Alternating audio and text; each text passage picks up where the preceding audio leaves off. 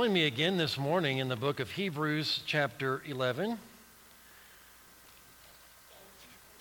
We'll be revisiting this chapter. We'll also be going back to Genesis chapter 6 as well, so you can put your finger there. Last week we explored the topic of pleasing God, and we came to the scripture in Hebrews chapter 11 and verse 6, but without faith it is impossible to please Him. And what we found out about that is outside of faith, we cannot please God. So what we came through last week, today will be pleasing God part 2, by the way. What we addressed last week was we talked about the impossibility of pleasing God without faith.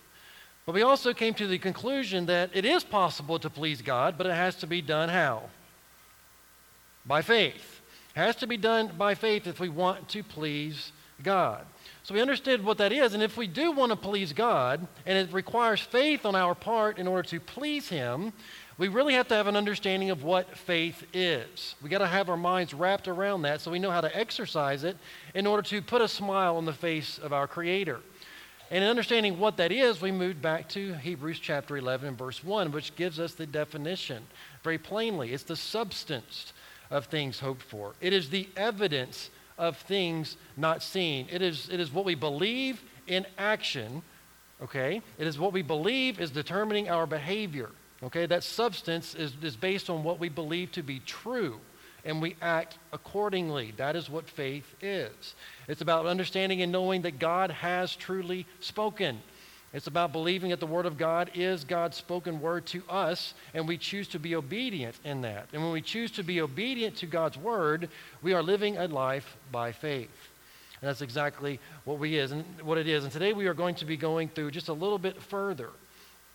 Now in Hebrews chapter 11, this is known as the Faith Hall of Fame, or the Hall of Faith, as many people call it. And it illustrates many different believers and their faith actions that they performed because they believed what God had told them. And throughout the Word of God, there's various demonstrations of great faith by men and women. And I would encourage you all. We may not go through the entire chapter of Hebrews chapter 11, but I would encourage you, when you have the time and you sit down, just read these faith testimonies, but read them in light of what you know faith is today. Read it and interpret it based on what Hebrews chapter 11 and verse 1 says. You can see what that substance is. See what the faith action is in each and every case. Now, the person may not even be named in that, but you can still find the substance, the action, the evidence of what is not seen. Just a quick illustration of that, like in verse 30. What do we see there? By faith, the walls of Jericho came down. Did the walls have any faith? No, absolutely not. But what is the action of faith that we see in the scripture there? Is that the children of Israel, they actually did what God told them, and they believed God. They said, look, we believe God. If we just go around and we walk around this city for 7 days, that the walls will come down and we will get the victory over this. The substance of things hoped for, that substance was the fact that they marched around that city. That was their action of faith in this particular part. So you can go through this and you can be able to kind of dissect it with the interpretation of, interpret it in light of Hebrews chapter 11 and verse 1. But when we look at these different illustrations and demonstrations of great faith, these stand as dynamic examples to us. They are a stirring challenge for us to believe God and to obey God even amid a corrupt and godless and dying world. Whenever we look at these are great examples for us to follow, and they are a challenge to us to continue a life in faith. Now this morning we're going to be taking a look again at the testimony of Noah in verse 7. Last week we dove into it just briefly to kind of illustrate what that substance of faith was and what the evidence of things not seen was according to the testimony of Noah. We're going to look at his example again. And I believe that we can look at his example because I believe that he stands as a great example in believing God is, and that he is a rewarder in a culture that is very similar to the one in which we live today. So we ready to go? All right, so the first thing we're going to look at is look at Noah's faith. Take a quick look at Noah's faith. Now, in the cultural context of Noah, during his day, back in Genesis chapter 6, now we covered this several weeks ago, but the culture in which Noah lived was not a godly culture. Okay, as a matter of fact, in Genesis chapter 6 and verse 5, it says, "Then the Lord saw that the wickedness of man was great in the earth, and that every intent of the thoughts of his heart was only evil. And the Lord was sorry that he had made man on the earth, and he grieved him in his heart. And so the Lord said, I will destroy man whom I have created from the face of the earth, both man and beast, creeping thing and birds of the air, for I am sorry that I have made them." But there was one man that caught the eye of God, which was Noah. And Noah found grace in the eyes of the Lord. But why did Noah find grace in the eyes of the Lord? Noah found grace in the eyes of the Lord because he was a just man, he was perfect in his generations, and Noah walked with God. And because he found grace in the eyes of the Lord, when it comes to Noah's faith and exercising that faith, God spoke to Noah. Did he not? Absolutely. And what did he tell him? Noah was warned of the coming judgment, and he was given instruction concerning that judgment. Noah was warned of it, and he was also given instruction in light of what is going to happen in the future. So God had spoken very clearly to Noah. As we go back to Hebrews chapter 11 and verse 7, it says, "By faith, Noah, being divinely warned of the things not yet seen, moved with a godly fear, prepared an ark for the saving of his household." Noah was warned of the coming judgment and given instructions to build the ark. And Noah, according to what the Word of God tells us here, it says that he was moved by a godly fear and he prepared that ark. Now, just as a recap, what is the substance of things hoped for here? What is the evidence of things not seen? In verse 7, that Noah prepared the ark. Right? Noah prepared the ark. That was his action of faith. That action was based on what he believed to be true. That was an action of faith because he believed God and he was obedient to what God had told him to do. In Genesis chapter 6 and verse 17, the reason why he prepared the ark was simply because he believed God. Now, what we see here in Genesis chapter 6 and verse 17 and 18 is what he believed. And this is God speaking to Noah, and it says, "And behold, I myself am bringing floodwaters to the earth, to destroy from under the heaven all flesh in which is the breath of life. Everything that is on the earth shall die." Promise number one. Secondly, in verse 18 it says, "But I will establish my covenant with you. And you shall go into the ark, you, your sons, your wife, and your sons' wives with you." So what did Noah believe that moved him to build the ark? What did Noah believe in order for him to act in faith? Well, he believed, one, that the flood was going to come. He believed that God was going to destroy the earth and everything that had breath was going to be wiped off of the face of the earth. He believed that the judgment that God had warned him about was going to happen. And second reason why he built the ark was why? Because his family would be saved if he did. My question to you, and if I could illustrate this even further, how we behave is really determined by what we truly believe to be true. Right? If Noah did not believe that the judgment was going to come, would he have built the ark? No. Let's say Noah believed that the judgment was going to come and that the entire world was going to be wiped out by a worldwide flood. If Noah did not believe that if he built that ark, that his family and he and his family would be saved, do you think he would have built the ark? No. What would be the point, right? But the fact of the matter is, what he believed, what he truly believed about God and who he was, and the fact that God is a rewarder of those who diligently seek him, because of what he believed what God said was true, and he believed that the hope that God had given him for building the ark, he moved with a godly fear and was obedient to God, and he built the ark. That is the substance of things hoped for, right? Preparing the ark was the substance of things hoped for, and that his family would be saved. The evidence of things not seen is he built the ark in light of the warning that had not yet come. Does that make sense? And so by faith, Noah prepared the ark because he truly believed God, and he believed that the judgment was going to come, and he believed that if he built the ark, that the Lord would allow him to be saved by he and his family boarding that ark at the time of the flood. This was Noah's hope. If he built the ark, he would be saved. Something else that we need to see here. So not only was Noah warned about the coming judgment, but he was given instruction. That's something that we really need to have an understanding of. That there is a coming judgment for Noah in Noah's time, and that he was given instruction concerning that coming judgment.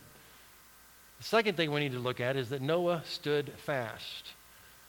Now, Noah stood fast regardless of the amount of work that was required. Noah stood fast regardless of what the world was doing and saying at the time. How many years after God revealed this to Noah did it start raining? Anybody know? 120 years. Okay, 120 years from the time that God said, Noah, I'm going to flood the world, you need to build an ark. 120 years of work before the promise of God would actually come to fruition. But yet Noah stood fast. He built the ark. We're talking about a boat that's the size of an ocean liner in the time of the days of Noah. I don't know the technology that they had. I don't know how he built an ark that big. I mean, it requires some pretty big trees, some bolts and everything else. I mean, this is a big, big job. And from what we can understand, I don't think that anybody was there willing to help him. Maybe other than his sons. But from what I can understand about the genealogy, I don't think his oldest son or his youngest son was actually born yet whenever the warning came. So he had a lot of work to do.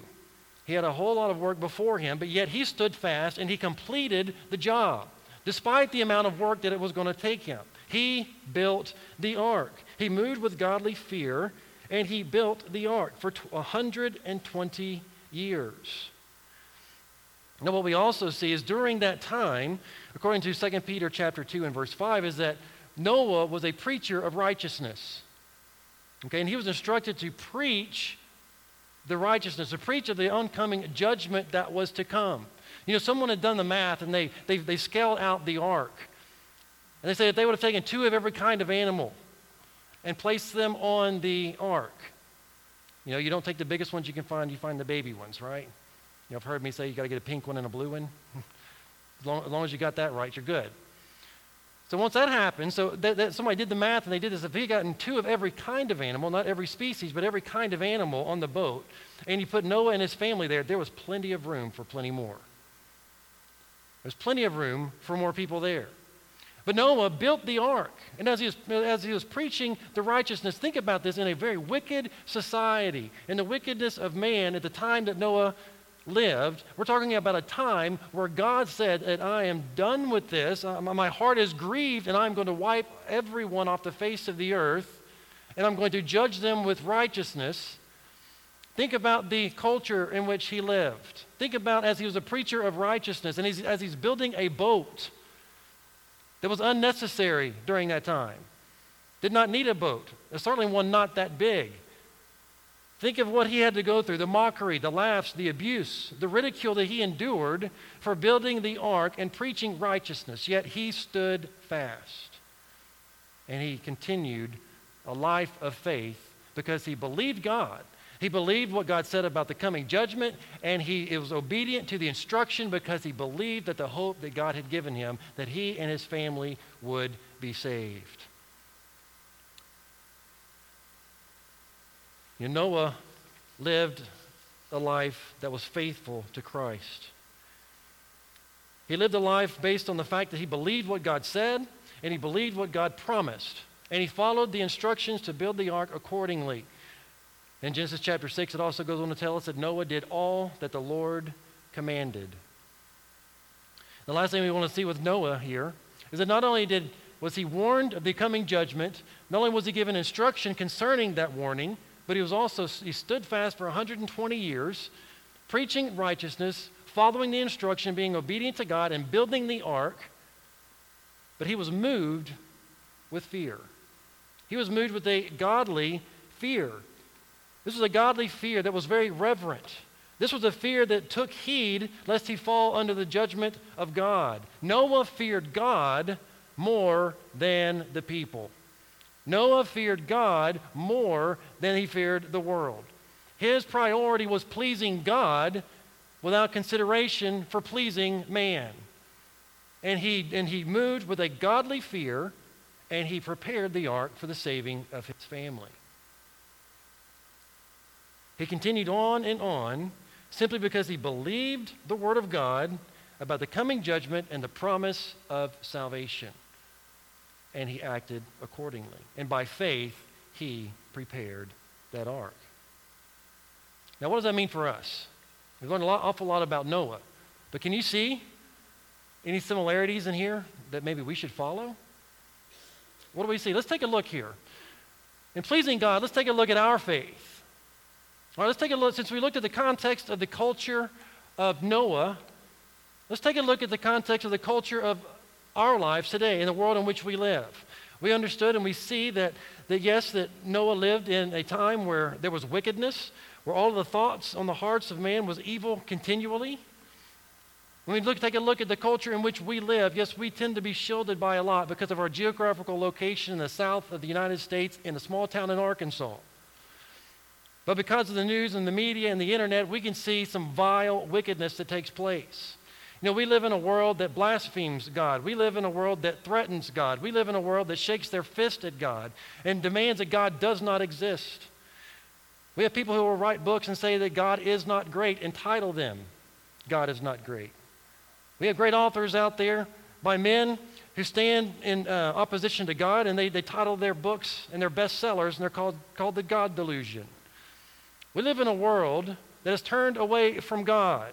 We live in a culture where we have to live and we have a job to do where it's even laughed and mocked. We live in a world where you can get on the internet and you can find where they would parade up and down the street, and there will be a woman dressed as a pregnant woman, dressed as the pregnant Mary, the Virgin Mary, and stop right in front of a church and act like she's aborting the baby Jesus.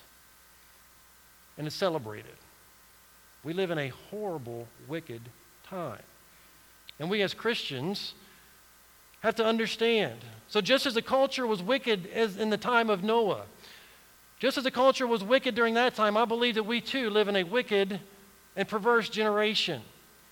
And it's getting worse and worse. And the testimony of many of you can look back on your lives and say, yes, we've certainly gotten worse. The world is not the way it used to be 60 years ago. The world's not like it used to be 50 years ago. And those of us who are my age, you can look back and say the world's not the same as it was 10 years ago. It seems that the further we go, the faster we go away from God. But we live in a wicked generation. So the context, I believe, the cultural context is very similar to that of Noah. So what does that mean for us? My question to you is this morning is, have we been warned of a coming judgment as Noah was? Yes, we have been warned of a coming judgment. Have we been given instruction according to that judgment that is to come? Yes, we have. We have been warned of the coming judgment, as well as we have been given instruction in light of the coming judgment. We are the body of Christ here in this, living in the culture in which we live. We have been warned and we have been given instruction. And I want you to understand it was because of this warning of judgment and the instruction that has been given that a lot of us, or all of us, has come to know Christ as our personal Savior. It was because of that warning of that judgment to come. It's because we were faced with our sins, and we were faced with who God is, and we realized we had transgressed that law. We knew that there was a coming judgment because of our sin. And the wages of sin is death. And we understood that that judgment was going to come upon us. And the instruction of the gospel, which was repent and believe the gospel, came to us. It was delivered to us by however it was done. And when we heard the gospel of Jesus Christ, and we reached out in obedience and trusted in the name of Jesus Christ and the work he did on the cross, we put our faith in him and we repented of our sins, and our sins were forgiven. We believed in that hope that would actually come. We believed in the hope of eternal life and our sins to be forgiven. Therefore, we believed that, and therefore we set our faith in him. Because of what we knew to be true about the gospel, we acted and put our faith in Jesus Christ.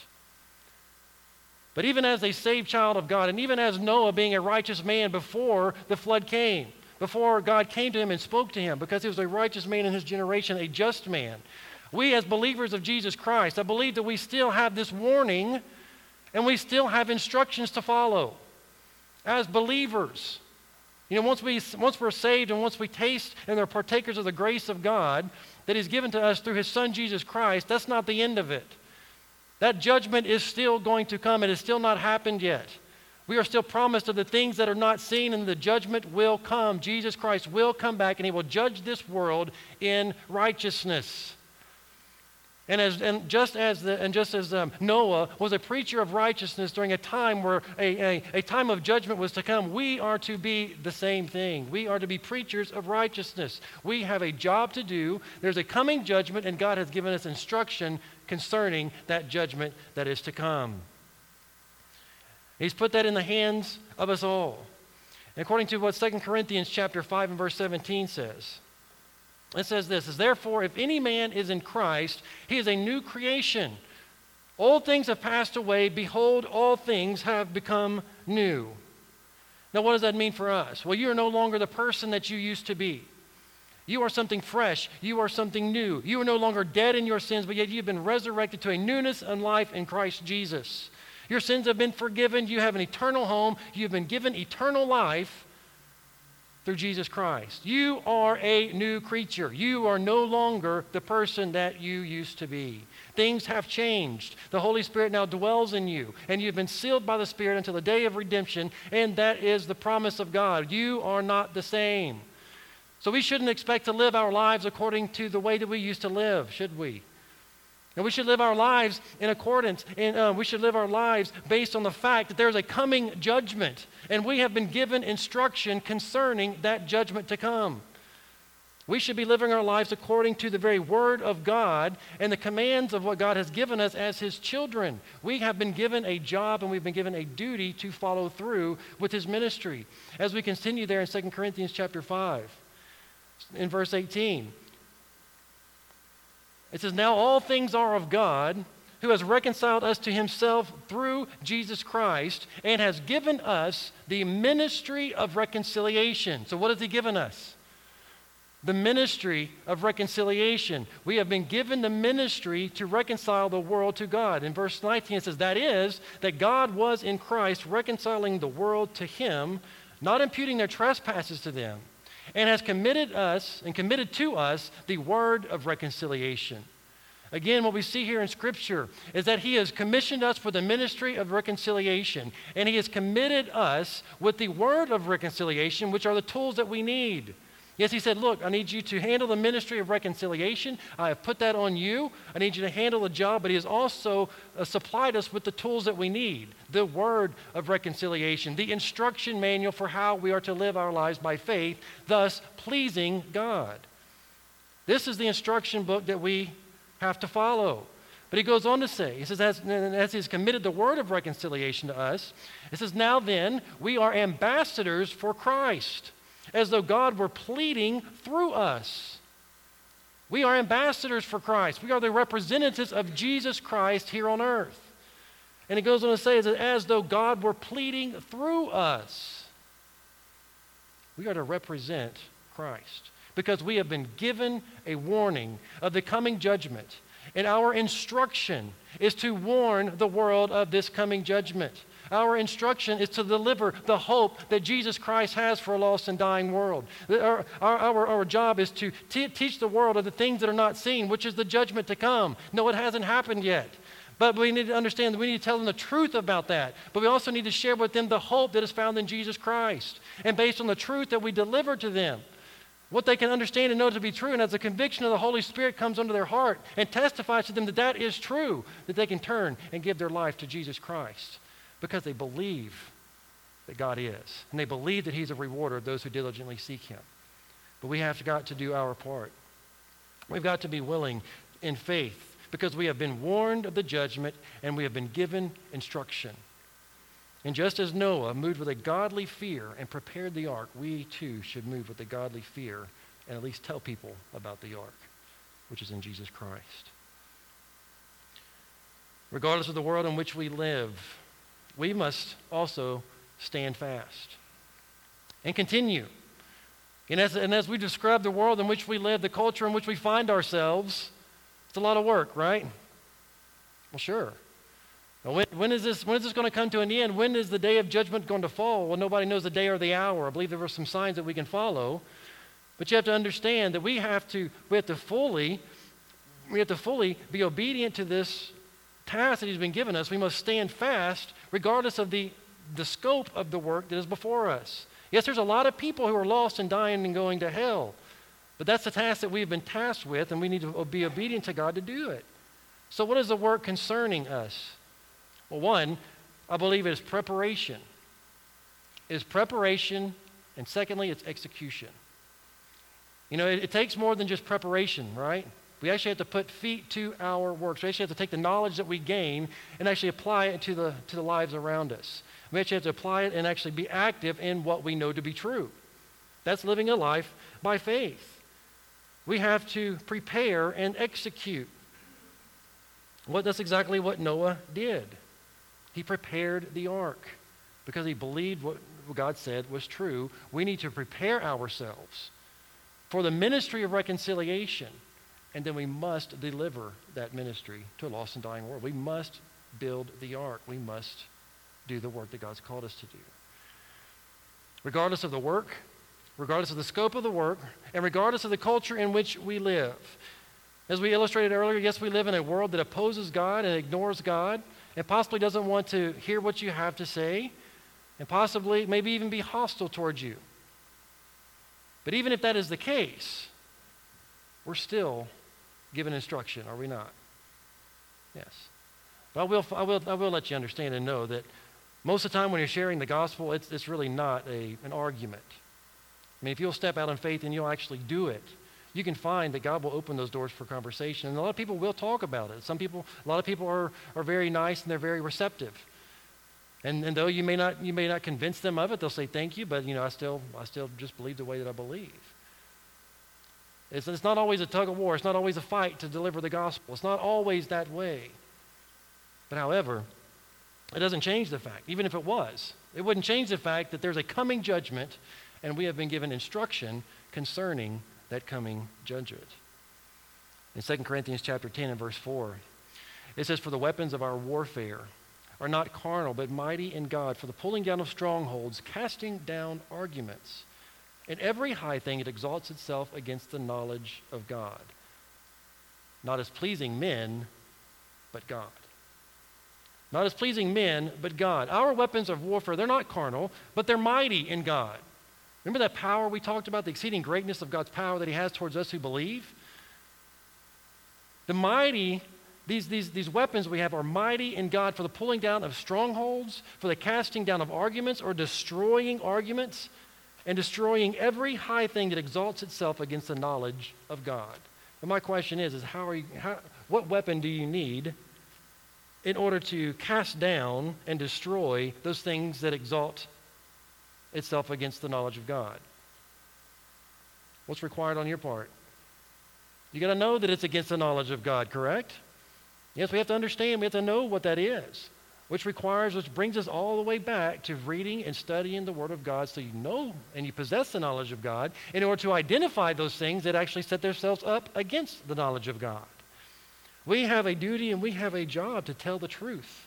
We have a duty and we have a job to tell the truth and to preach the gospel of Jesus Christ. We have the duty to warn people about the oncoming judgment. We have the duty to tell them about the things that are not seen. We have the duty to tell them about the hope that is found in Jesus Christ and that they may choose to receive Christ as their personal Savior. This is what we must be willing and ready to do. We must be faithful to God because He is. We must be faithful to God because we believe that He's a rewarder of those who diligently seek Him. We must be faithful to God, especially in the generation in which we live, because He is going to judge the world soon. And in light of what we know to be true, and in light of the things that are going to come, the things that are not seen, and the hope that we have, we need to make sure that we move with a godly fear. Just as Noah moved with godly fear and he prepared the ark for the saving of his family, we must move with a godly fear, seeking to please God rather than man. Whenever we refuse to preach the gospel because of fear, where is your greatest fear lie? In the people or in God? In the people, right? Pilate, because of fear of the people, what did he do? He crucified Jesus and gave the order to do it. So we have to understand that whatever keeps us from doing it, whatever fear or whatever holds us back from following the instruction that God has given us concerning the culture in which we live today, and whatever fear holds us back, we have to understand that that keeps us from being obedient to the instruction that God has, and we have a greater fear of that than we do of God. But we need to move forward with a godly fear, believing that God is, believing that He is the rewarder of those who diligently seek Him, believing that what His reward is going to be far above anything that we can save ourselves from here in this world, that the reward that comes from God is far and above and better than anything that we could gain in our culture today. But we must move with a godly fear just as Noah moved with a godly fear. Now, this morning, as we prepare for a time of invitation, as our musicians come forward, and just kind of as a quick recap on what we've kind of gone through here, is that it's impossible to please God without faith. For without faith, it's impossible to please God. But for he who comes to Him must believe that He is, and that He is the rewarder of those who diligently seek Him. So without faith, it's impossible to please God. What is faith? Faith is a substance of things hoped for. It's the actions because of what we believe that are promised to us. It's the evidence of things not seen. It's the behavior that we exemplify based on what we know to be true in God's Word. It is the effort that we put forward in being obedient to the commands of God. But without faith, it's impossible to please Him. And I kind of just wonder, if God was to kind of ask a few questions concerning what we've gone through, if God were to ask, the question, do you want to please me? Do you want to please me? Our answer would be yes, sure, I want to please you. Then He would give the comment that says, well, without faith it's impossible. You can't. You can't please me outside of faith. You've got to really believe me. And what you really believe will be shown in your actions and in your behavior. Do you really believe me? He posed a question, child of God, do you believe that there's a coming judgment? Do you believe that one day I will come and I will judge this world in righteousness? Do you believe that? If he was to pose another question, do you believe that there's hope for a lost and dying world in my Son, Jesus Christ? Do you truly believe that through Jesus, the forgiveness of sin and the hope of eternal life is given to those who truly believe, to those who hear the gospel and believe on my Son's name? Do you really believe that? Do you believe that there's an upcoming judgment, and do you believe that I offer hope to a lost and dying generation? Yes, God, we do. Well, if he's opposed to pose the next question, where's your substance? And where's the evidence? If you were brought before a third world country and you were accused of being a Christian, would they have enough evidence to convict? Or would you be acquitted? It's a question we need to ask. We can please God. It can't be done without faith. And faith cannot be exercised outside of the belief of what God says is absolutely true. And when we truly come to the point where we believe that God is true and that He is right and that His way is the right way and He's the rewarder of those who diligently seek Him, will we actually step out in faith, in obedience, and to follow the instructions that we have been given. Let's pray. Father in heaven, we just want to thank You so much for Your word.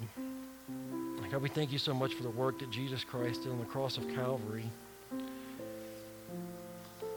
Father, we're so thankful that You have truly warned us about the oncoming judgment, and You have not left us in the dark about what is to come. But You have promised those things that have not yet been seen. And Father, we believe You. Father, we believe You about the coming judgment. And Father, we want to thank You so much for the hope that You've given us in spite of the judgment that is to come, the judgment that we deserve. And Father, may we not just keep that hope to ourselves. Father, you have warned the world of an oncoming judgment. You have commissioned us with a great work to be preachers of righteousness in a culture that looks against you, Father. But we understand that the weapons that we have are based in your mighty hand, your power, and your word. Father, may we trust you. May we believe you and step out and live a life by faith and ultimately pleasing you in heaven. It's in Jesus' name we pray. Amen.